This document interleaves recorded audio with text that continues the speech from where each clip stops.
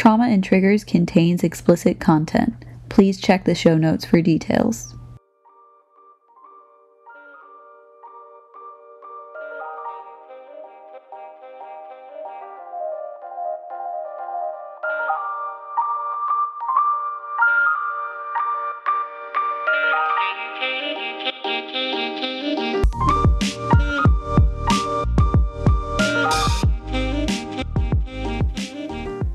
Welcome to Trauma and Triggers. I don't like that intro. No, Let me try again. Welcome to Trauma and Triggers. I'm Sabrina. And I'm Audrey. And today we're talking about the moment Audrey and I bonded truly. Oh my god, yeah. I low-key forgot about that. Yeah, the Stanford prison experiment. We weren't there. No. We weren't alive. No, we were, in fact, not born. My parents were too, probably, when Yeah. this happened. But we were in a little gay club. Yeah. And talking about psychology and nutrition and diet culture. Yeah, and we brought up, I don't remember which one of us brought up the Stanford prison experiment, but we just started talking about it. Yeah. And the rest is history. Yeah, there's just something about being at a club talking about the Stanford prison experiment that is very much our energy. It really is. Yeah. We will have an in-depth conversation about trauma, Triggers. psychology, triggers, pretty much anywhere. Yeah. Not to go off topic, but it's part of our podcast. What if when we get famous, because we will. When? What if? But when? But when? What are we gonna call our audience? You know, the triggers? No. The traumites? I don't like that. I don't like either of them. What's something like psychology related that we could do? It doesn't necessarily have to be something with trauma and triggers. My little dopamine fiends. Dopafiends. I feel like we probably would come up with a lot just like on the spot. Probably. Maybe we should let it happen naturally and not engineer or contrive it. Probably a good idea. Okay. We tend to do that better than other things. Yeah. If I'm on the spot, no. It's not going to happen. Okay. One of these days we'll figure it out. This topic is so fascinating. There's so many layers here. And I feel like we won't cover all of the layers today. It would probably be like a 2-part episode, and each episode is 2 hours long. You know? Yeah. We really, that's a lot. That's a lot for me. That's a lot for you. Right. I don't know if I want to do 2 episodes on the Stanford prison experiment. So Yeah. we're just going to dumb it down a little bit. So there's going to be things that are missing from the whole story. But I think we got a pretty good overview, and I mean, I'm really excited to get into it. So I might just get into it. It all starts summer of 1971. The experiment is mostly led by this guy, Dr. Philip Zimbardi, the worst man in the world. Wait, Zimbardo. Zimbardi. Oh my God. I was so like, sorry. that's not, no. And we found out today he is still alive. Yeah, he's 90 years old. And 15 years ago, he did a TED Talk where he's talking like he's on double time. Like if you've This man has clearly had a lot of cocaine. Yeah. Over the years of his life. He's huffing and puffing and talking faster than I've ever heard anybody talk ever. It was crazy. Some of that, how long ago was that? 15 years ago. 15 years ago. So some of that might have to do with the fact that he was, I don't know. On a time limit. A time limit, but also the mental math. 75? Yeah. And doing a TED Talk, walking around. I mean, my grandma's 80 and like That's true. He doesn't look 75. Maybe because he has darker hair and stuff. But. Yeah, but I mean, considering he's 75, like that man was moving. Yeah. So yeah, he's definitely had a lot of drugs. There's no way he hasn't. I feel like this whole experiment screams, it's the 70s, we're doing psychedelics, and also psychology is becoming really popular. That's what this screams to me. Like the whole spiritualism, where does evil come from sort of thing, plus an unethical fucking experiment. Like, we got to get into it because I'm going to spill all the beans before we've even had the soup. So, do you like that phrase? I just came up with that. Okay, it's summer in 1971. Dr. Philip Zimbardo, not Zimbardi, decides that he wants to do an experiment studying the psychological effects of prison. So he places an ad in what I believe is like the Stanford college paper or the local paper. I couldn't tell for sure. The ad says, quote, "Male college students needed for psychological study of prison life. $15 per day for 1 to 2 weeks, beginning August 14th. For further information and application, come to room 248 Jordan Hall, Stanford U." I looked it up, and $15 per day is now about $110 to $115 a day. Why? Inflammation? What's it called? Yeah. No. Inflammation?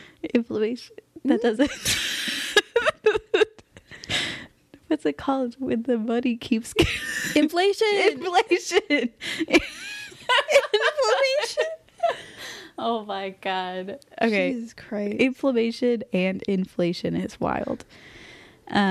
60 to 70 men applied. I read several different articles, some of which I'll link. Some don't deserve to be linked. And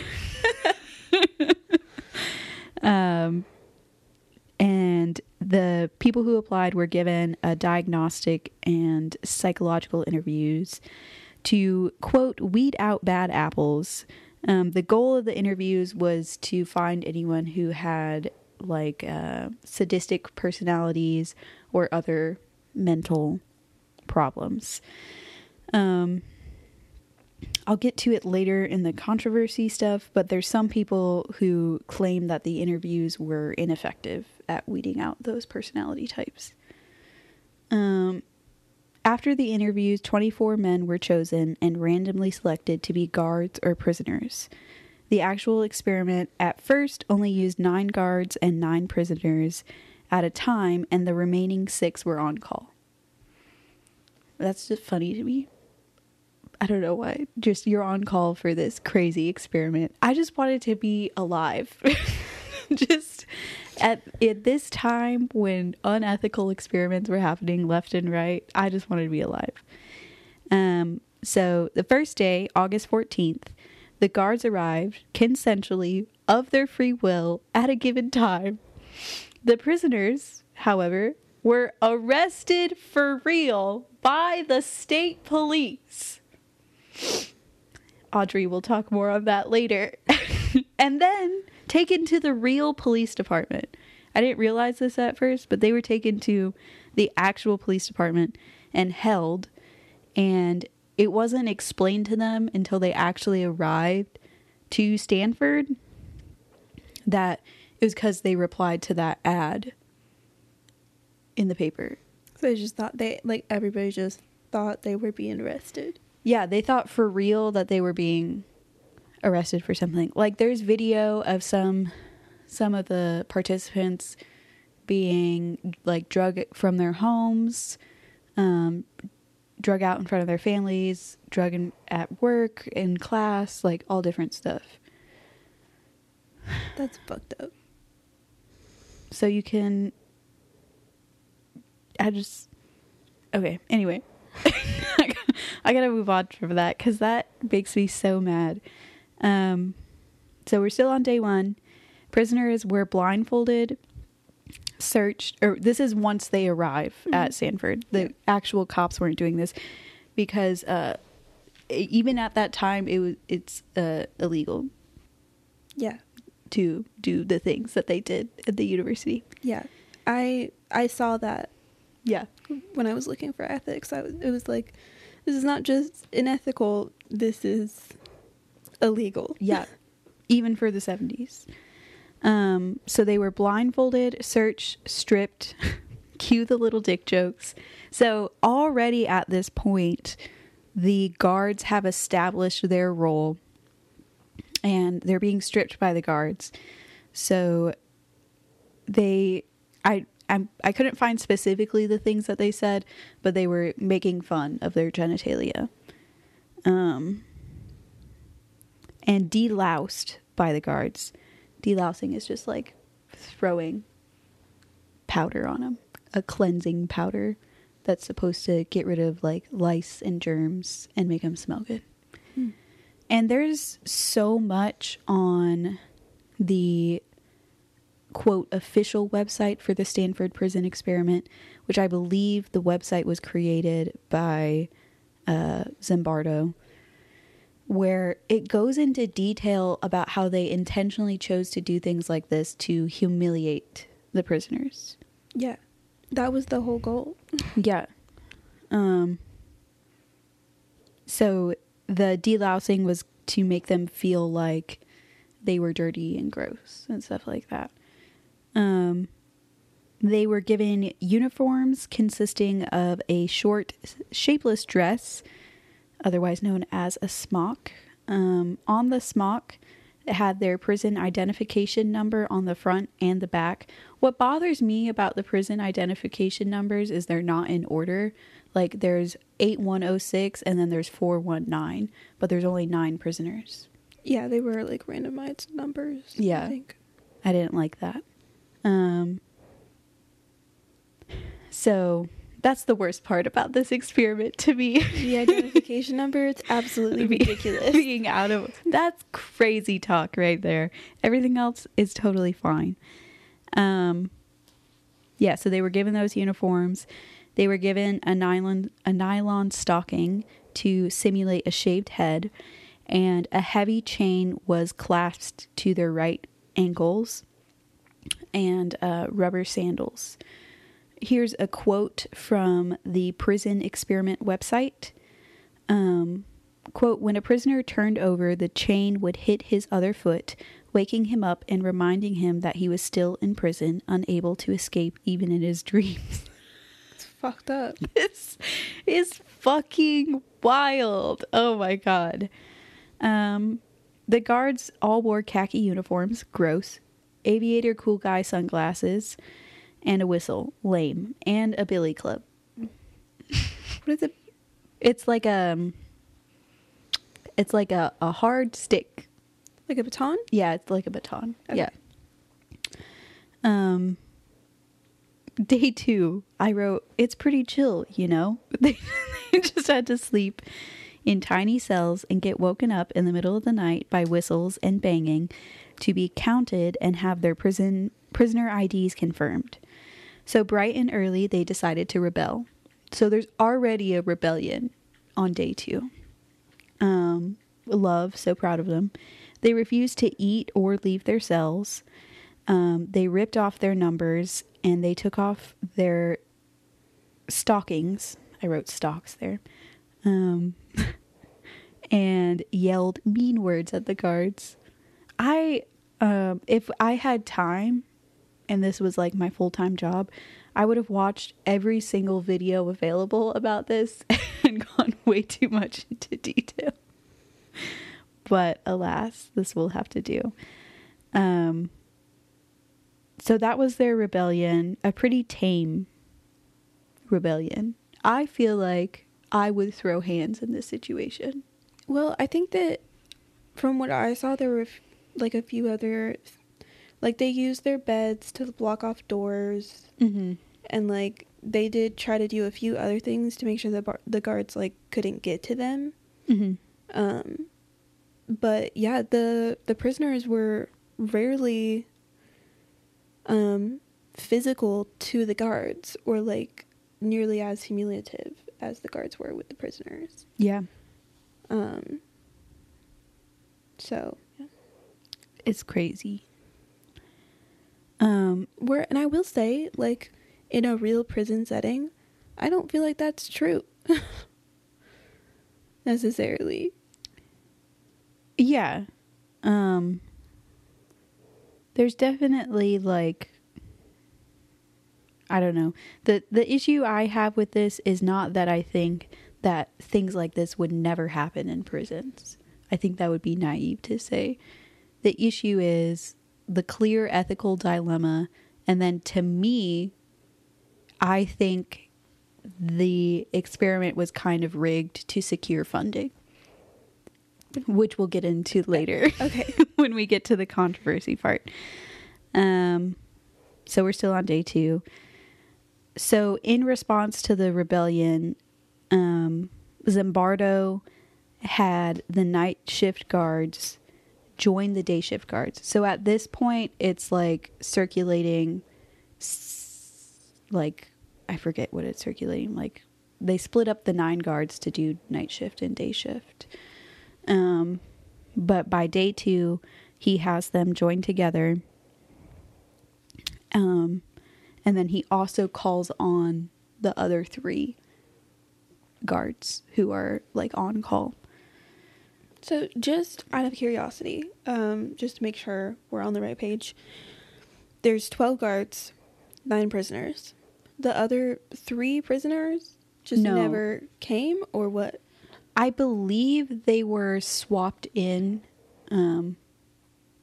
Like, new prisoners were brought in as the older prisoners were having mental breakdowns. Great. Okay, that's good. And another interesting thing is Zimbardo claims that he was very, like, hands off, except for, like, initially, and this is clear interference. Like, this happened on his orders for the guards to gang up and join forces to outnumber the prisoners. Yeah. So clearly this wasn't, you know what I'm saying? Like, you can't say, oh, I just let them do whatever they want and I didn't put any ideas in their head. And then clearly day 2 in the experiment, you're already interfering. Do you know what I'm saying? Yeah. So they join forces, the guards do. I gotta say, when I was writing this, I could not spell guard right for the life of me. I kept doing GAU instead of GUA. Yeah, the, like, spelling is not my specialty, and anytime that there's, like, a word where 2 letters could easily be mixed up, yeah, I will fuck it up every time. Yeah, absolutely. I still struggle with the word soldier. Do you know how it's, like, dumb that makes me feel? Soldier? There should be a J in there, but there's not. That's how I feel about it. That's a new take I haven't heard before. Soldier. J. I hear a J. Soldier. We have to move on. We gotta continue. Half of this episode is just us being like, we gotta move on. Okay. So on day 2, after the rebellion, the guards sprayed fire extinguishers at the prisoners, which I don't know what chemicals fire extinguishers contained at the time in the 70s, but I do know now that's not something you want on your skin, in your mouth, on your face, anything like that. Yeah. So that's not good. They also removed their clothes and mattresses and blankets. Great. So day 3, the guards begin playing favorites. They give the prisoners who didn't do much in the rebellion special privileges, like basic necessities such as clothing, food, and beds. Mm-hmm. So special. Wow. There were only 3 goody two-shoes who didn't really join in the rebellion.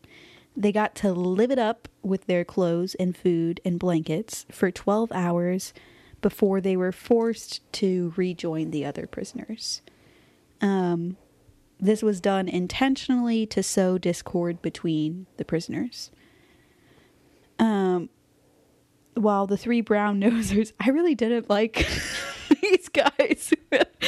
Now I feel bad. Like, they were put in an awful situation. If I were put in this situation, I would probably just freeze up and not really know what to do. I don't know. I feel like group mentality might take over. Yeah, for sure. Like, I'm definitely not a leader of a rebellion, but would I join one if it was there? Probably. Do you feel like, I feel this way about myself, but I don't know if this is my ego. I feel like I would lead a rebellion. I could see you doing that. And I feel like if you did it, I would. If you did it, I'd be right beside you. But, like, for me, that's a lot of work. That's a lot. It's a lot of pressure. People are relying on you. And, like, you gotta organize rations. And then you're the one that's responsible for any consequences. Like, these motherfuckers. Right. Yeah. Nobody wants to be that person. So the 3 fellas had nice basic things. The rest of the prisoners had to eat the bare minimum, not be able to use the bathroom, forced to use a bucket to pee and poop in, which I saw the movie with, I don't even remember the actors, but it was like a dramatization. Did you ever see that movie? I don't think so, no. That shit was disgusting. It doesn't sound that bad. Maybe it does. But seeing it visually made me want to throw up. Yeah. I mean, they did everything they could to dehumanize people, which is usually not a pretty process. Yeah. It's not good. Being, like, the basic things that we get being stripped away, like clothes and bathrooms, and especially when you're surrounded by other people who have complete access to those things, is really a fucked up thing to see. Yeah. And also, I didn't comment on it when I said it, but the choice of the smock, which was not standard for prisoners, was so clearly meant to be a demasculating thing. Yeah. You know what I mean? Like a dress thing that goes to your knees. And they started that early. I mean, with all the, like, comments on genitalia and... Yeah, like, that was day 1. Yeah. So the rest of the prisoners involved, I think it would be 6 if there were 9 prisoners at this point. They weren't allowed to use the bathroom, and they had to do push-ups, like, just for the most menial things, just like stumbling when you walked, stuff like that. They had to do push-ups and count it out to the point of exhaustion sometimes. Reminder, it's day 2. By this point, a prisoner known as 8621 began to have a mental breakdown and asked to leave.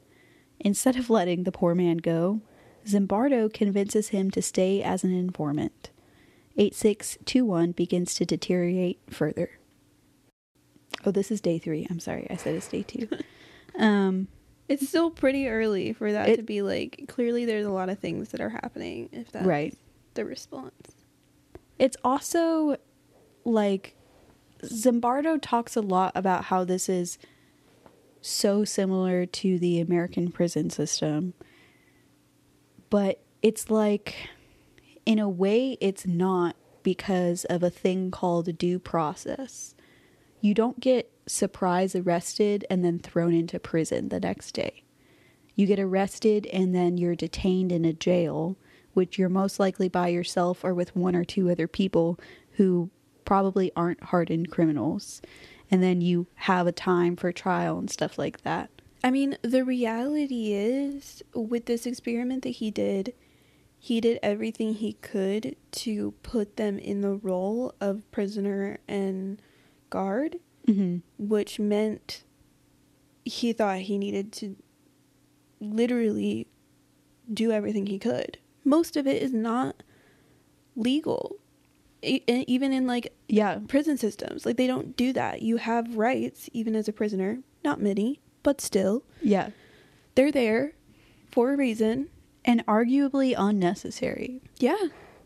Arguably very unnecessary. Like, there's not much difference, or to me, it's like, why couldn't you just have the prisoners show up at the allotted time and then start the experiment then? Why did you have to do that? Like, that to me really threw me off. And then all the other terrible things that happened. Day 4, the prisoners separate into groups of people who follow the rules and people who are still resisting the rules. Prisoner 819 begins crying. The guards make the rule followers make derogatory comments about him crying. 819 is Catholic, so Zimbardo sends in a real prison priest. When talking to the priest, 819 requests a medical doctor. So Zimbardo sends him home, and 819 is like kind of still convinced that he's 819 and not whoever he really is. Mm. So Zimbardo talked about how he had to convince him that he wasn't 819 and that he was really a human being, which is just like, yeah, that's fucking wild. Day 5, Friends and Family Day. Visitors were forced to sign in and wait for extended periods of time. Visitors could only see prisoners for 10 minutes at a time while the guards watched. Many parents left with plans to contact lawyers. A couple of colleagues of Zimbardo also look in on the experiment on this day. Gordon Bauer and PhD recipient Christina Maaslock. And Gordon Bauer says to Zimbardo, there's not really, like, your experiment is all whopper-jawed. Don't you dare say that. The independent variable doesn't make sense. Zimbardo responds very angrily, and he says at the time he felt more like a prison superintendent than he did a psychologist, a runner of an experiment. Which I do want to say, because I didn't include this in the ethics part, and I don't know if you talk about it at all. Involving yourself in an experiment as a doctor is not recommended. Right. For this reason. Right. Like, you're supposed to be a completely unbiased person in the experiment. You should be watching above, making sure everything's going correctly, and doing research. That's the whole point of what you're doing. Don't involve yourself in the experiment. That fucks with things in so many ways. Yeah, it can really skew the results. Mm-hmm. And then during a time when unethical experiments are allowed, can make you do things that make people upset for the next 50 years. Yeah. We're still mad about it. Like, I don't think anybody's happy with this experiment. It's fascinating because it's fucked up. Right. Which is, like, you know, why people are still talking about it. Mm-hmm. And the results of it, I think, were important enough that people felt the need to continue talking about it in a psychological setting. Mm-hmm. But the reality of it is, I don't know if they replicated this because I'm not sure that they can. So it's not retestable, which mm-hmm. is a requirement for experiments. It's not reliable or valid. Mm-hmm. All of the things that you have to have for an experiment to be considered legitimate. Mm-hmm. None of those things. Yeah. It's more like, do you remember when prank videos were really popular on YouTube? Yeah. Do you remember the one guy who went around touching women's butts in public and then called it a social experiment later? I think that sounds vaguely familiar. It's giving that energy. Yeah. Like, I'm going to do a bad thing and then excuse it by saying that it's for the better good. Yeah, it's a social experiment. Like, I don't know. Just fuck you, dude. Anyway. So after day 5, Zimbardo begins to wonder if he should call it quits. I read some things, I don't know if I should include this, but I read some things that were like, he really didn't make the decision to quit. His colleagues kind of went over his head to the dean of the school and kind of forced him to. So it's kind of like... Like, does he get the credit for even, like, making the correct decision to stop it? I don't know. How far would he have gone? Right. The reality is that's day 5 that they really kind of stopped doing the experiment. And it was supposed to be how many days? 1 to 2 weeks. And he wanted to go the full 2 weeks. Yeah. So 14 days. 14 days. And that could have resulted in some serious harm, not just mentally, but physically. Like, none of the prisoners were doing well.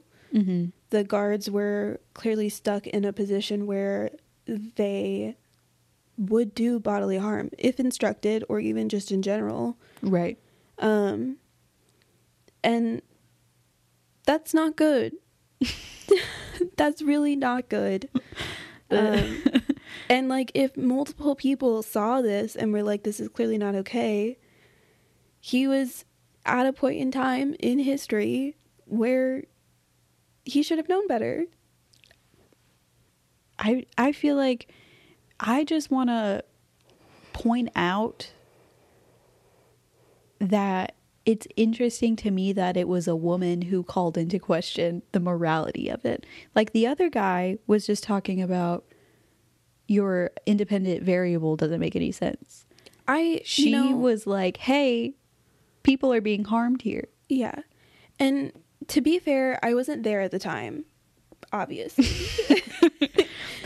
Just to clarify, we're not time travelers. I will say, for me, if I was like speaking to somebody like Zimbardo and I was trying to get him to stop the experiment because it's unethical and harming people and doing a lot of other things that are not good, but he clearly doesn't give a fuck, I would probably be like, hey, your independent variable doesn't make sense, because that's the only way he's going to stop. Right. Yeah. So, like, I don't know for sure if that was the situation, but, you know, like, I kind of get where he's coming from with that one. Yeah, I get that. But it's just, you know, a lot of our episodes come to a conclusion of kind of like, hey, empathy is important. Yeah. Yeah. I know that's shocking. Shocker. To people. Even if you don't have empathy, you know, maybe pretend. Just pretend for a second. Yeah. Just try. Just do all the things that everyone else does who has empathy, and then move on with your life. That was really bad advice. So day 6, everyone's released. Yeah. Thank God. Thank Jesus Christ. This is a quote from a participant known as Prisoner 146. Quote, I began to feel that I was losing my identity.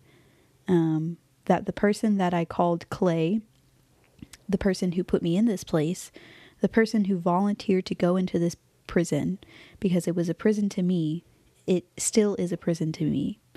I don't regard it as an experiment or a simulation, because it was a prison run by psychologists instead of run by the state. I began to feel that that identity, the person that I was, had decided to go to the prison, was distant from me, was remote, until finally I wasn't that. I was 416. I was really my number. He said that years later. Yeah. He said that years after the experiment. I'm sure there was a lot of psychological damage that people had to kind of get through before they were like, okay. So this was the situation I was put in, and this is how I felt about it. Because, I mean, like, we've both experienced trauma and then not recognized the full extent of it until, you know, a year or two later. Right. Or more. Or more. Like, I get it. So question. by day 6, how many people had left? Because I thought it was 3, but it might be less than that. I believe it was just 2, and actually a guard left. There was a guard who refused to take part. How early? Do you know? I think it was day 2 or day 3 that he was like, okay. Yeah, like this is clearly not going okay. Right. You know, probably right about when somebody was having a mental breakdown and asked to leave and then was not allowed to. Right. Also, the fact that he let a guard leave but didn't let a prisoner leave is super fucked up. Yeah, to me, it's definitely like, okay, Zimbardo is a psychologist. Mm-hmm. You have some psychology training. You know, it kind of gives you a one-up on manipulating people. And that one kid, 8169 or whatever, he wanted to leave. Both of them wanted to leave. And instead of just being like, okay, yeah, he was like, how can I convince you to stay, sort of thing. I'll bring a priest in, which I think is disgusting, to use someone's religion. For sure. To manipulate them. And then the other guy, he was said, be an informant for me. And it was just like, and that pushed the other guy over the edge too. Oh God. Sorry, that was my cat. She found our box for our sound equipment. I want to touch on some of the controversy a little bit, and then we'll take a break. I think the 2 main controversies are the poor ethics, which we've touched on, and hopefully I didn't ruin that for Audrey. You didn't. It'll be fine. Audrey will get into that after the break. And that the experiment was, quote, rigged or poorly planned, poorly thought out. This is a quote from Philip Zimbardo in 1983. He's talking about the goal of what the experiment was. Quote, to show that normal people could behave in pathological ways even without the external pressure of an experimenter/authority. My colleagues and I put college students in a simulated prison setting and observed the power of roles, rules, and expectations. Young men selected because they were normal on all the psychological dimensions we measured became hostile and sadistic, verbally and physically abusing others. Blah, blah, blah. He says more. This guy loves to talk. So I'm not going to read the whole thing because it's 44 pages long. But this man who is French and has a lot of degrees wrote a 44-page paper called Debunking the Stanford Prison Experiment. I'm probably going to butcher the pronunciation of the name. He also wrote a book about it. Yeah, I was going to say it sounds almost like it could have been part of a like thesis for school. So that seems like something that somebody would do a thesis on. Yeah. And I'll link this whole thing. His name is take a deep breath.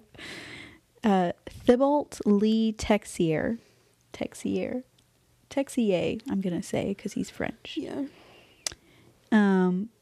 So we established that the goal was to prove people could be evil without any outside influence, or that's what Zimbardo said the goal was. Which, in his more recent stuff, it seems like he's saying that's not what the goal was. I don't know. I think it was definitely what the goal was. I don't know if he's still saying that, because I'm sure over time he's had to change some of his opinions to fit society better. Considering that man was still talking 15 years ago. Mm-hmm. So I'm sure he's changed some of the way that he speaks about his own experiment. Mm-hmm. But that was definitely his goal, and he failed. He failed wildly to prove that was true. Yeah, but he won't admit that. Yeah. He still thinks he proved, and there's other studies that I think kind of prove his concept more. Yeah, I mean, like, the reality is, I'm not personally disagreeing that what he's saying is wrong. And Right. We're kind of getting into some of my stuff. But I don't personally believe that the idea that people will do things because they're put in a position of power is not true. Like, I think that there are plenty of real world examples of that happening. Absolutely.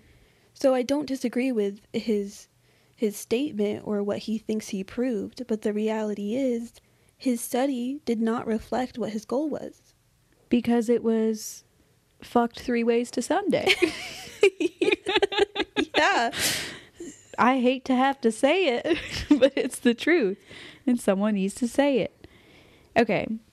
So this guy has just 5 points that I'm going to get into quickly that I think support this idea that the experiment was rigged or whatever you want to say.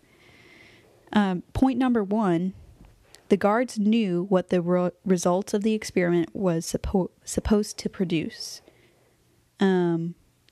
Zimbardo and his assistants announced the objectives of the experiment to the guards during their orientation day, Saturday, August 14th. Zimbardo confided to the future guards that he had, quote, a grant to study the conditions which led to mob behavior, violence, loss of identity, feelings of anonymity. Essentially, we're setting up a physical prison here to study what that does, and those are some of the variables that we've discussed are current, and those are some of the psychological barriers. We want to recreate in our prison that psychological environment. So he tells them what he wants to the guards, to the people who are going to be in charge. And he even gave a list of feelings that he wanted the guards to evoke in the prisoners. Boredom, frustration, fear, arbitrariness, loss of privacy, loss of freedom of action, loss of individuality, and powerlessness. And there's a copy of this note and a transcript of his communication with the prisoners in the Stanford archives. So that's number 1. So number 2, far from reacting spontaneously to this pathogenic social environment, the guards were given clear instructions for how to create it. For example, Zimbardo explained to them during the guard orientation day exactly the types of things that they can do, such as uniforms, calling them feminine names, commenting on their genitalia, telling them you have total power in this situation, they have none. So he's feeding them all this information. Right. And telling them who they are, like building them up to be aggressors. Yeah, I mean, he's kind of saying, like, his original goal was to just place them into this environment and see how the roles take place.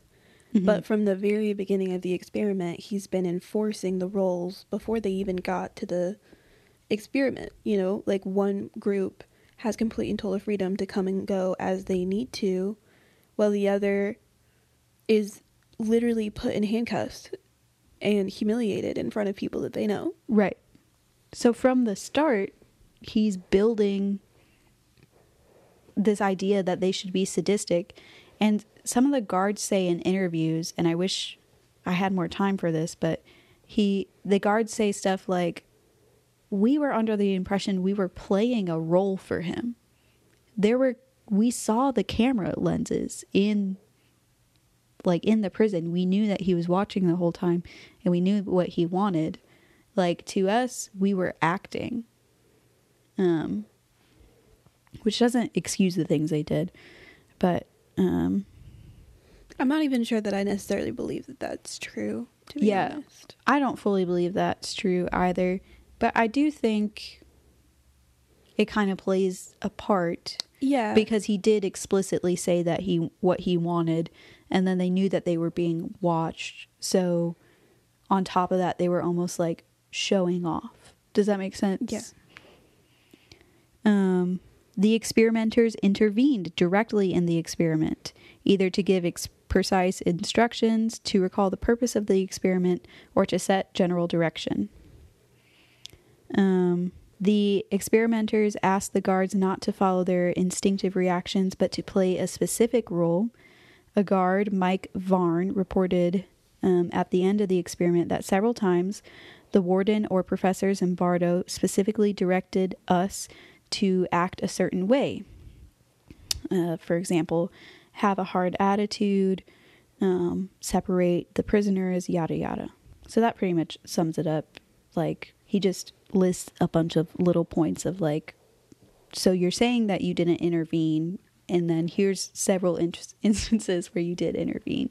So yeah, I mean, I still think the experiment is interesting. I still think kind of what he's set to prove is true. I think normal people can behave in pathological ways given the right circumstances. So, anything you want to say before we take a break? No, I'm trying not to comment too much on stuff because I still have to do like the ethical dilemma stuff, and a lot has been said already. So I'm trying to not say more. We did it again. It's all about to kinks be fair, all over. like the controversy and the ethical dilemma stuff, it really is crossed a lot. Yeah. Because like the controversy is like whether or not this experiment should have happened in the first place, or whether or not it was appropriate to do it, and a lot of the reasons why it wasn't appropriate is because it's not ethical. So like it was bound to happen. Yeah, we knew it was gonna happen. Well, we're gonna take a little break, and we'll get into the ethics, the whys, and what is good and evil. Yeah. Bye. Welcome back, everybody. Hello. Well, I guess mostly welcome back for us. We don't actually, I guess we're not technically taking a break with you guys. It's just for us. I mean, if we ever have an ad one day, then welcome back. I love that you're like, when we get famous, as if when, like, it's inevitable. But then it's if we have an ad. Yeah. So I ride a seesaw of just self-belief beyond a doubt, and then like, maybe I don't deserve a blanket. Okay. Do you know what I'm saying? Yeah. That checks out from what I know about you. I should hope so. I think I scream that energy. Everybody senses that about me. Okay, so this really should have been put in the conspiracy category, but I didn't voice my opinions until after Sabrina talked. And she still doesn't know anything about what I'm saying right now. So one of the things I wanted to point out is there was a previous study done by Stanley Milgram, who I think went to college with Zimbardo. Like, they were colleagues or peers at some point in time. They knew each other. So Stanley did an experiment on authority and how people who are put in a position of how should I say that? Submission. No, not submission. They're put in a position where they have some kind of authority over another person's life. Mm-hmm. What they would do if there's a different authority figure telling them what to do. Gotcha. Right. So like how likely people are to do, horrible things if someone of authority who seems credible tells them to do so. Gotcha. A chain of command. Yeah. Resulting in violence and destruction. So I don't want to go too far into this experiment because that's not what we're talking about right now. But basically the authority figures in the experiment were just normal people with a lab coat on. Just to be clear, no one of authority was actually involved in this experiment, which is a very important distinction between this experiment and Zimbardo's. the actual, like, Stanley stayed out of the environment of the experiment. God bless you, Stanley. Also, people weren't actually hurt in his experiment. Yeah, no. Wow. Weren't. Amazing. But basically, he, like, whoever the authority figure was, told somebody who had an entire, like, shocking system, like an electrocution system in front of them, and told them to just keep going up. Mm-hmm. And at the end of it was basically a lethal dosage. Yeah, volume. A lethal amount of electricity. Yeah. And so 90% of the people in the experiment went up to the highest voltage. And, like, some people had questions. But the reality is most people also went through with it because an authority told them to. Yeah. And said that they wouldn't be held responsible for the results.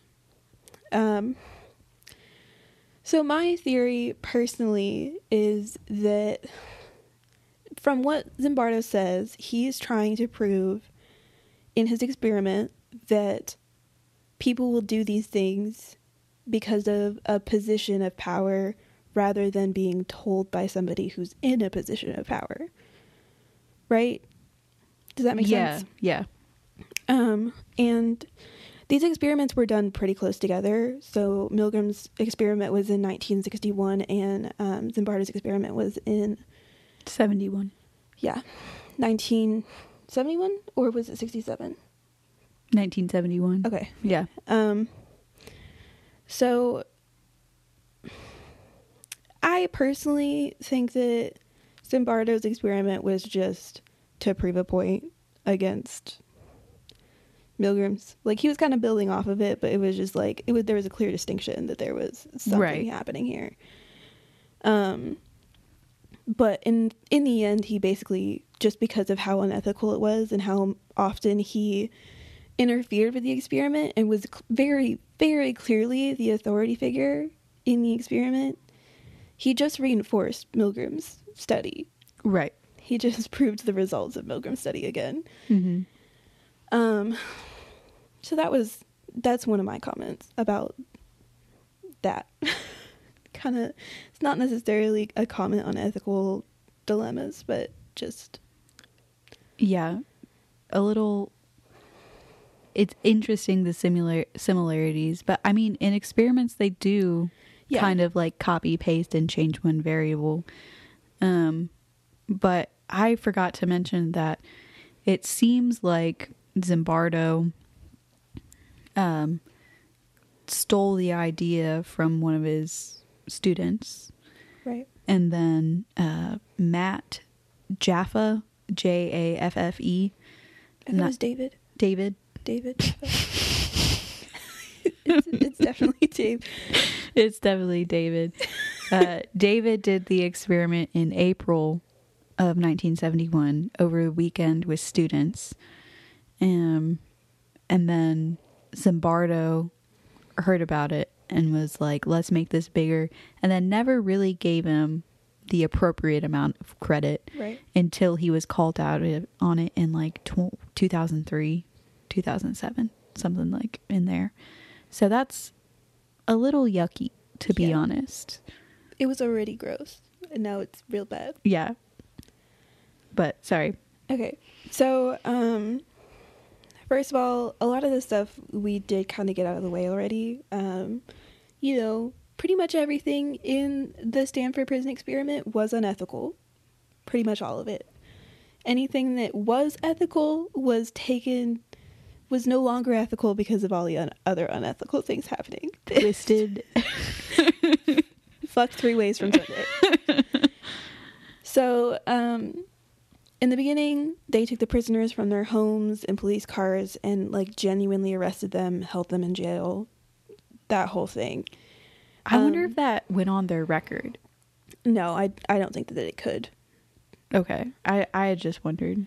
But I think, to me, the goal of this was to make their mindset fit what he wanted them to before he even brought them to the experiment, which is entirely inappropriate.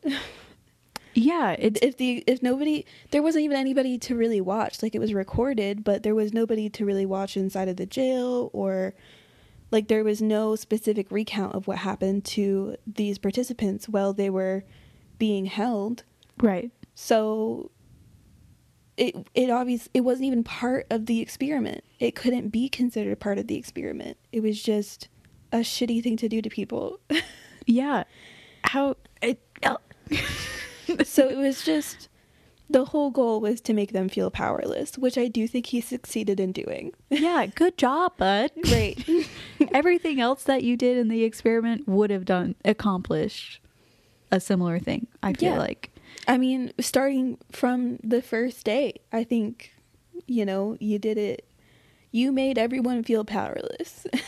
Good job, bud. In a matter of, 3 hours. I don't even think the guards really felt like they were in a position of power, just because of how much he was playing a role in the experiment. Like, they were just, to an extent, doing what he wanted them to do. Right. And, I wasn't there. As we've established, I wasn't there.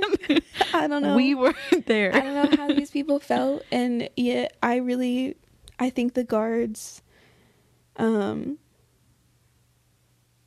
don't know where this thought is going. That's okay. I was happy to ride there with you. Out here to nowhere. I just think that the guards really mostly did not feel what he was trying to accomplish. Yeah.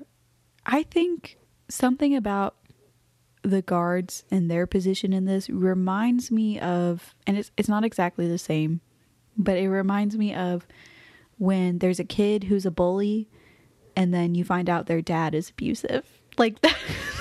That's the energy it reminds me of. It's a really interesting example, but I do get what you're saying. Yeah, like, I know it's not exactly the same, like, but same vibes. Is it really your fault that you're this way, or is it somebody else's fault? Yeah. So that's one thing. The conditions that the prisoners were kept in were unsanitary, dehumanizing, just completely inappropriate for any experiment. Several of both prisoners and guards, I think there were probably plenty of guards that felt uncomfortable with the situation. Yeah, I would reckon so. I'd say so. Wanted to leave the experiment, but weren't really allowed to. Like, he did what he could to convince them. I'm not sure if he, like, flat out refused, though. I think he was just really trying to convince them to stay. Right. I think, like we were talking about earlier, is legally he had no right to keep them, and he told all of them they could leave at any time, like in the paperwork they signed. But he's a manipulative, slimy guy. Yeah. So I think he was able to say the right things to these young men who are in vulnerable mental states, to convince them to stay. Right. That's what I'm getting. Yeah. And one thing to say, informed consent, I'm pretty sure, like, in most ethical... Sorry. I just burped directly into the mic. I'm so sorry. I didn't feel that coming at all. I heard that in my right ear. I apologize. So, right. In most ethical paperwork, or just like documents, whatever, what have you, it should state that no physical or emotional harm happens to the participants. Yeah. Like, that is a thing. Yeah. Both happened, I think. Yeah. I mean, doing push-ups isn't, like, terrible, but doing them to the point of exhaustion. And the fire extinguishers, I'm sure, had some physical aspect of harm to them.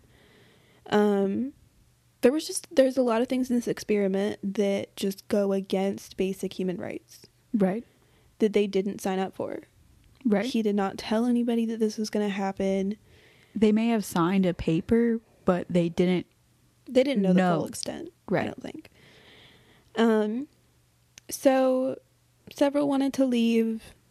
And he really didn't allow this to happen until him or some of his colleagues that were helping run the experiment decided that the people who wanted to leave were genuinely just too traumatized to continue safely.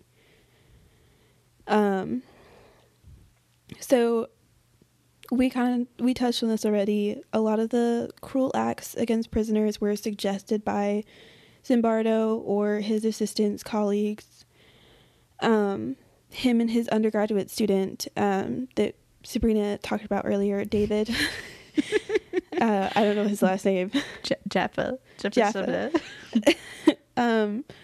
Acted as ward and superintendent. So, they were there amongst the people, amongst the guards, the prisoners, I think. I'm not sure how often the prisoners saw them, but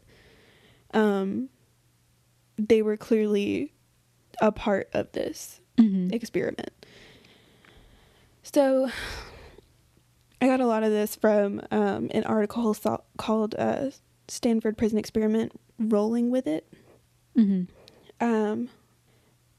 One of the big ethical dilemmas that calls into question the results of the experiment itself, despite the fact that, it didn't even finish. Like, they literally had to end the experiment, which should automatically... There's so many things that should just automatically discredit this experiment. But it's talked about so often. Were the participants acting how the experimenters wanted them to act? There were there was a model guard and a model prisoner, right? There were two people who seemed to really just fill the role that he wanted them to fill. And they actually got interviewed. I don't know by who. Don't ask me. I have no idea. Somebody. So the prisoner Douglas Corpy reported that keeping up the role was often exhausting and that his alleged breakdown was completely staged. Considering he also requested to leave several times, it's not hard to imagine he faked his torment in order to get out early or garner favor with the researchers. The guard, Dave Eshelman, said he purposefully adopted an over-the-top persona to help the experimenters get the results they wanted. It's also worth noting that when guards did small favors for prisoners and treated them kindly, they were told to be more tough by researchers. I am shaking my head. Nobody can see it except for Audrey. I'm pissed. It's pretty bad.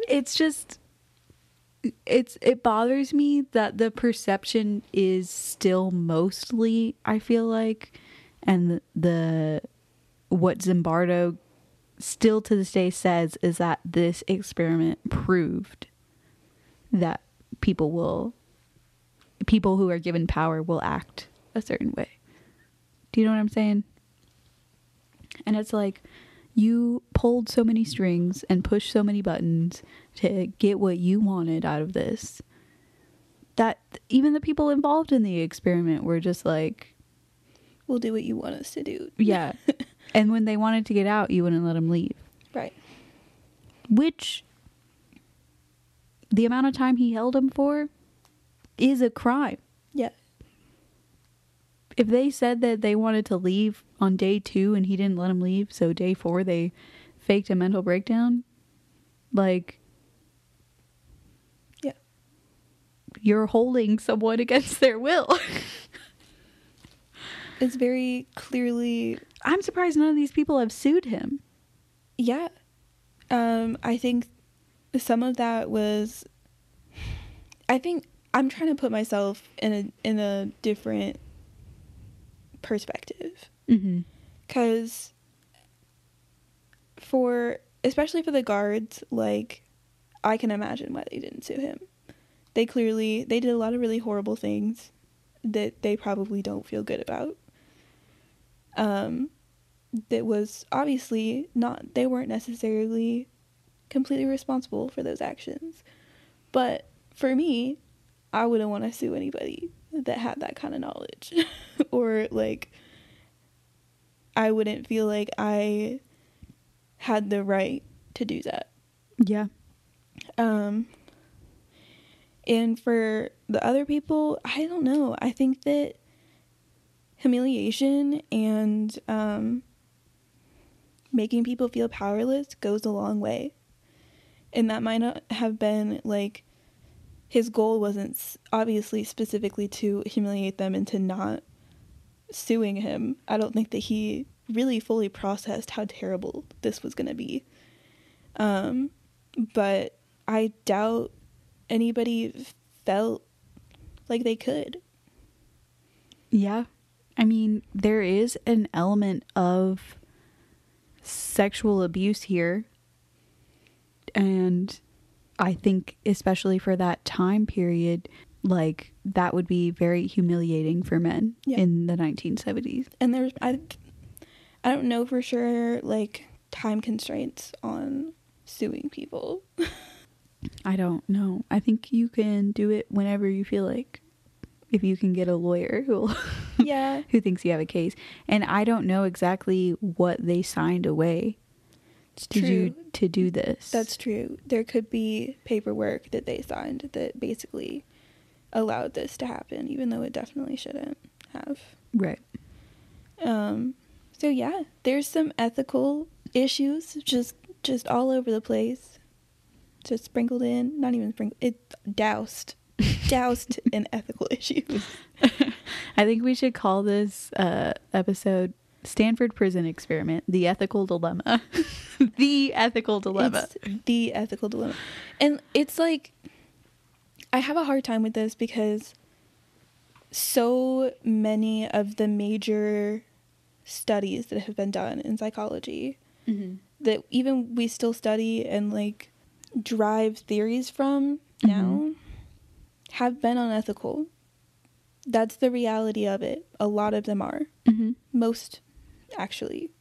Because it was from an early time where, you know, ethical practices were not really at the forefront of everybody's mind. There wasn't full understanding of how that would affect people, or what was appropriate, what wasn't appropriate. So, like, I'm saying this personally because I think that this is probably one of the major studies that's talked about and used for explanations of things that was genuinely extremely harmful to people's psyche. And it's clear that Zimbardo had no empathy for them, which is not a good thing. I don't feel good about that. As an experimenter, I don't think that's good. The Audrey stamp of disapproval. Yeah. Not good. I do think this is one of the worst studies I've seen for a while that's been so clearly, like, just terrible all around. The results are skewed. The results are just they should be completely unusable. Like, there's no reason why people would use this as a valid excuse for anything. Right. Or explanation for anything. Beyond the ethical issues, there's, like, the experiment is completely devalued by so many things. There is no independent variable. Yep. Like, there is no, the guards were led. The prisoners were also clearly playing a role. Do you know what I'm saying? Yeah. Like, just so many elements of this experiment don't work. And in fact, the experiment that David Jaffa you got it this time. Yeah, that he did in April on a smaller scale did not have the same results at all. There were several participants who were the guards in his experiment who refused adamantly the whole time to do harmful things to the prisoners. Yeah. So it's just like it seems to me what this proves, if it proves anything, is there has to be an element of if people aren't sadistic, if they're not a sadist, there has to be an element of outside authority taking responsibility or specifically telling them to act a certain way to harm them. Right. Which is something I do think this experiment, if anything, did show. Right. Those were the results. It was just not the results he wanted, and he ignored that fact. And I do want to mention there's one other ethical thing that I didn't talk about that I do feel like is pretty important about the experiment. You mentioned that they had an interview process to weed out the bad apples, which is not appropriate at all. That is, so when doing an experiment, you have people sign up, whatever. Some of that is biased. Most experiments are going to have some kind of bias. As long as you acknowledge it and try to make up for that fact, you're good. But no matter what, of the participants you receive, selections of who actually participates in the experiment should not be handpicked. Ever. They're supposed to be randomly selected. There can be clusters. It can be a blind study. But the person running the experiment should not be choosing who participates. Interesting. And how many? It was 60 to 70 men applied, and then they interviewed everyone, given diagnostic and psychological interviews. And then 24 men were chosen. Because this automatically skews the results. It doesn't matter. Like, the results are going to be, they're supposed to be varied. The whole point is that it's a, what am I looking for? A sample of the population. Which is going to have a lot of different variables. And instead he chose to choose people that he felt fit his need for the experiment. Yeah, I get what you're saying. So even though part of what he was trying to prove was like normal people who aren't sadistic, he still should have had a broad selection for it. Yeah, he should have had a broad selection. It should have been randomly selected. He did randomly select the guards and the prisoners, but that's besides the point because it was such a small sample. And then like what did he get from that psychological interview that led him? I don't think that, do you know what I'm saying? Yeah, I don't think that it necessarily, I don't know what the interviews were that he gave them. I don't know if his goal was to see, whether or not people already had sadistic tendencies or just had mental health issues in general. Because it could be either. He said that that's what he was trying to, quote, weed out, which, let's talk about how having mental health issues doesn't make you a bad apple, first of all. But yeah. It definitely does not qualify you for this experiment. I will give him credit for that. Nobody qualifies for this. No one does, but preconceived notions of mental health issues should in fact disqualify you from this particular one. Right. But yeah, no, like that is completely inappropriate. And I forgot to mention that.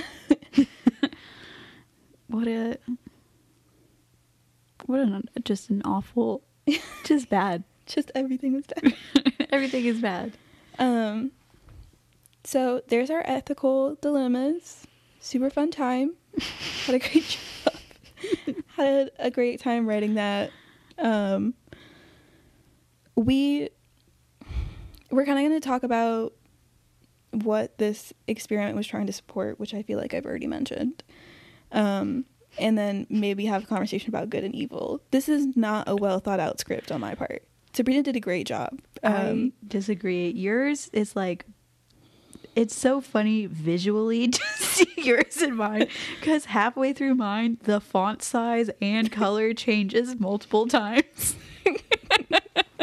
Yeah, but you wrote everything down, and I'm like, you know what? I got what I needed, and I'll just say fuck it with the rest of it. And I also sprinkled smiley face, sarcastic smiley. Yeah, she did. It would be like the worst thing possible, and there's a smiley face next to it. If I ever send you a smiley face that's just a colon and a parentheses, you know that what I just said is the shittiest, most sarcastic thing. I think you did a great job too, by the way. Oh, thanks. Yeah, are we talking about good and evil now? Are we just gonna real quick in the last 15 minutes, or did you have one more thing? No, we're talking about good and evil now. I the only thing I wrote about good and evil was like Zimbardo's kind of expectations about what the experiment was proving and his own opinions on good and evil. Yeah. And then I figured if we wanted to continue talking about it, we could just share our own opinions, because it was just it's such a broad topic, and like I don't have the time or energy for that right now. We're talking about the Stanford prison experiment, and I'm not doing anything more than that. Yeah, I mean, we very early on in our friendship, someone asked you a question about good and evil. Like, I think they asked, do you think people are mostly good or mostly bad? And it's like, well, you said something like, well, what is good? You know, you can do a good thing and have bad intentions. And is that good thing still good? And you can do a bad thing and have good intentions. Yeah.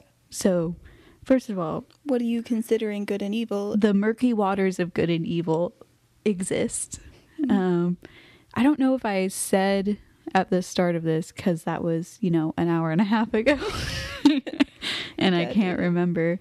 But this study just screams like, it feels very of its time with the ethical dilemmas, but it's very much 1970s spiritualism and psychology birthchild. Like they were just, this new wave of spirituality was going on in the West. I mean, I do think, I haven't really said on the podcast before, but I am religious myself, and I do think that there's evil in the world, Yeah. I mean, I could list 100 million examples, but doing severe harm to people is evil. Yeah. Zimbardo. I think that having any kind of physical or emotional or mental abuse is an evil thing to do. Yeah. And I tend to lean towards the, like, it's hard for me to truly believe that people can change that about themselves, which is something that not most people, but a lot of people disagree with me on. And I don't think that's like an always thing, but I have a hard time in my heart and my soul forgiving people who do really bad things, harmful things to other people. I just think that's hard for me to understand or ever really grapple with. Yeah. I mean, I think in my relatively short lifespan, I've seen people change behaviors over time, but it's hard, and it's never anything super crazy or dramatic. Like, I think to get to the point where you're truly doing awful things to people, you have to, I don't know, let go of, like, good doesn't matter to you. Empathy doesn't matter to you. Right. But I do think in situations where, like, soldiers do awful things, I've known military people in my life, and they've told me some of the things that they've done, and they regret it and they feel bad about it. But it's like, is the situation different because it was a time of war and it was someone else telling them to do it? Do you know what I'm saying? I think for me, my ability to understand like military and army type stuff, I get that more than I get just like people living in daily life. Yeah. Because when I think about like physical, mental harm, I think about abusive partners, abusive parents, prison guards, like people who are here in America and have full volition of what they're doing. Yeah. Whereas like military, I feel like they're trained very deeply to do what they're told to do. Yeah. And that adds another level to it that I don't think it's fair to, you know, write it off as that was an evil thing. There's some cases that I clearly, like, I'm not saying I agree with anything the military does. This is not what's happening right now. I'm not excusing any of it. They do terrible things. Yeah. That's just a reality. But I think that a lot of that is controlled. They're workers in a big farm. Yeah.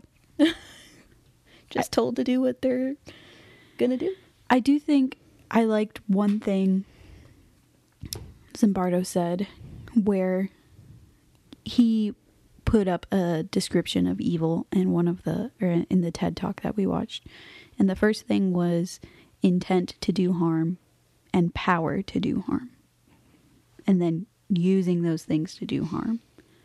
So in the example of like a soldier or a worker, you don't have as much power because it's like your boss is telling you, the guy who has power over you is doing it.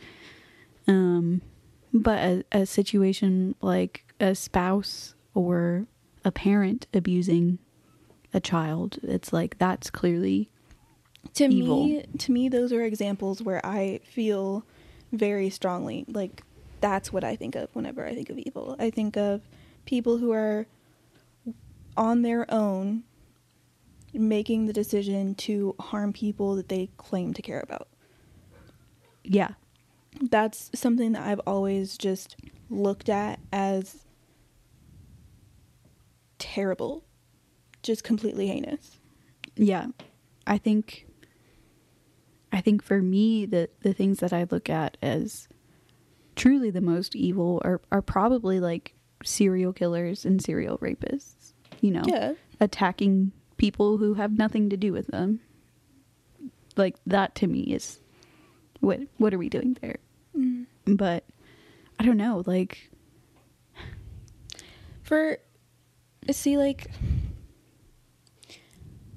with that, I think where my mind goes, like evil for sure, definitely.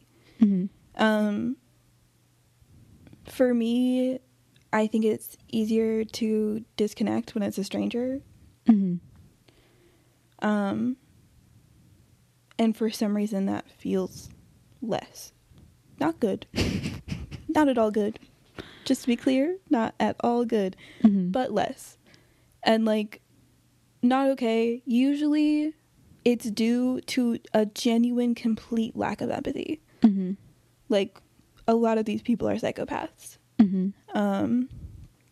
And to some level that's biological. Yeah. I mean, yeah, I'm not disagreeing with you, but it's just like, how do you even do a scientific study to prove it's evil? Not possible. Do you know what I'm saying? Or a social psychological study. Which again, there's a reason why we have the methods we have now. Like, you're supposed to have, I think it's called an operational definition. And, like, you basically have to put your objective into very scientific and clear words. Good and evil are not scientific words. They're not in any way something you can measure or understand or read as one human being. It's not possible. Right. They are constructs. Yeah. You can't measure it. Yep. So you can't, like, you can do things to see, like, if put in the situation, how does this one person act? That's possible. Mm-hmm. But you can't define it as good or bad. Right. So this whole thing, as I stated earlier, is fucked 3 ways from Sunday. Literally. We're, like, starting off, we're at a bad spot. And then just the whole thing, like, I don't think we ever reached a good spot. There was no good spot. The best sucks. Part was when it ended. Yeah. And even then we didn't feel good. No. It's I'm at a loss. It's sad. Yeah, it is really sad. And then I still see, even in the research I was doing just today and in the past when I've looked into it, there's still this story going around about it, about how it proved that people are evil given the opportunity. And it's like, that's quite simply not true. And as far as I know, Zimbardo has been continued to be allowed to, like, perform studies and do stuff like this. Mm-hmm. And didn't lose his license or whatever. I don't know if he had a license. I don't know. He probably wasn't a counselor or anything, but it's still just like, what? Trauma and triggers. Like, this is one of our harder episodes. It's pretty wild, but it was, like, at the top of the list of things that we wanted to talk about. So. I mean, it's in our description for the things that we really did need to get it done. Yeah. It was just real difficult. But yeah. So Stanford prison experiment, end all be all of it, it sucked. It was terrible. It wasn't a good study ethically. It wasn't a good study morally. Just completely go ahead and disregard it. If you want to pretend like it didn't happen because scientifically it shouldn't have, go ahead. Yeah, I'm at a loss. I guess, I want to stop talking about this. So what traumatized and triggered you today? So many things. I don't even know what to choose from. I think for me right now, I need to separate myself from this. So I'm going to say the fact that you called David Matt. I'm going to say that's the worst thing that's what drew today. That was it for me. David and Matt. Yep. What was that one thing you were really upset about? That was completely ridiculous. I can't remember what it was. I don't even know. I really didn't like the all khaki uniforms. Yeah, I was just looking at that too. To me, nothing is lamer than an all khaki uniform. Like, if you're trying to make intimidating guards, don't choose all khakis. You're bad. You're like, clearly, like, all black, dark blue, like, intimidating stuff like that. But instead you decided to look like a zookeeper. The out sunglasses were wild. You guys were indoors and you wore sunglasses. Yeah, that is also comedic to me. Like, what do you mean? He chose them because he watched this movie that was popular at the time, Cool Hand Luke. Cool Hand Luke wore, I don't think if I said they're reflective aviators. So, yeah, that's stupid. But I guess it was cool for the time. I don't know. I don't feel like anyone ever felt like khaki was cool. But maybe that's just me. It's the worst. Yeah, I don't think that they've ever really been cool. Yeah, so that was the most upsetting thing. The all khaki. Oh! Was it the numbers on the front and the back of the smock? That was what it was. That's stupid. One place was fine. You were upset because the numbers didn't go in order. That's what it was. Yes. It's like, why don't we just have like 001 or 101, 102? Like, to me, I felt like somebody put too much work into randomizing the numbers instead of thinking about the moral and ethical implications of the study. Some of the numbers are like 4 numbers and some of them are 3 numbers. Like, it went that far. Yeah. So yeah, definitely not. It's giving I did too many psychedelics and snorted too much cocaine. It's the 70s. Is Stanford in California? Yes, it is in California. Okay. Because they arrested him in Palo Alto, California. Yeah, California in the 70s. Drug time. Drug time. Great. Great. So great. So that's all we have for you right now. This episode I think should be coming out the 1st of January. So happy New Year's if you're listening to us on the 1st. If not, fuck you. How dare you have other plans besides us right now? Yeah, it's a good idea to drop a podcast on a holiday. Oh, we seem to really enjoy just kind of dropping them. Just whatever. Just whenever we want to. Yeah, I mean, consistently 9 a.m. every other Monday. Yeah. And it just so happens the New Year's falls on Monday. It is what it is. It is what it is. Yeah, I hope everybody has a great day and forgets all the terrible things we talked about and only remembers the good, happy things. Absolutely none are in this episode. Nothing good happened here today. No. Well, I'm sure we have some polls, a Q&A set up. Let us know what traumatized and triggered you. Yeah. Follow us on the soch. Maybe I'll have images for you to look at.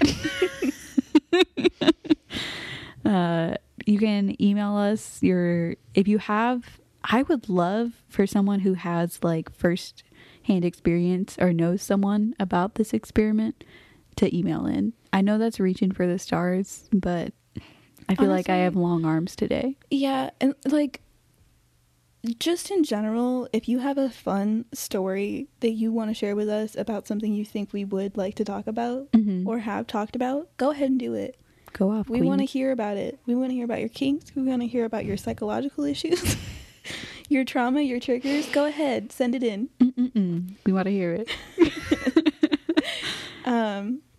Yeah, that's all we got for you guys. Bye.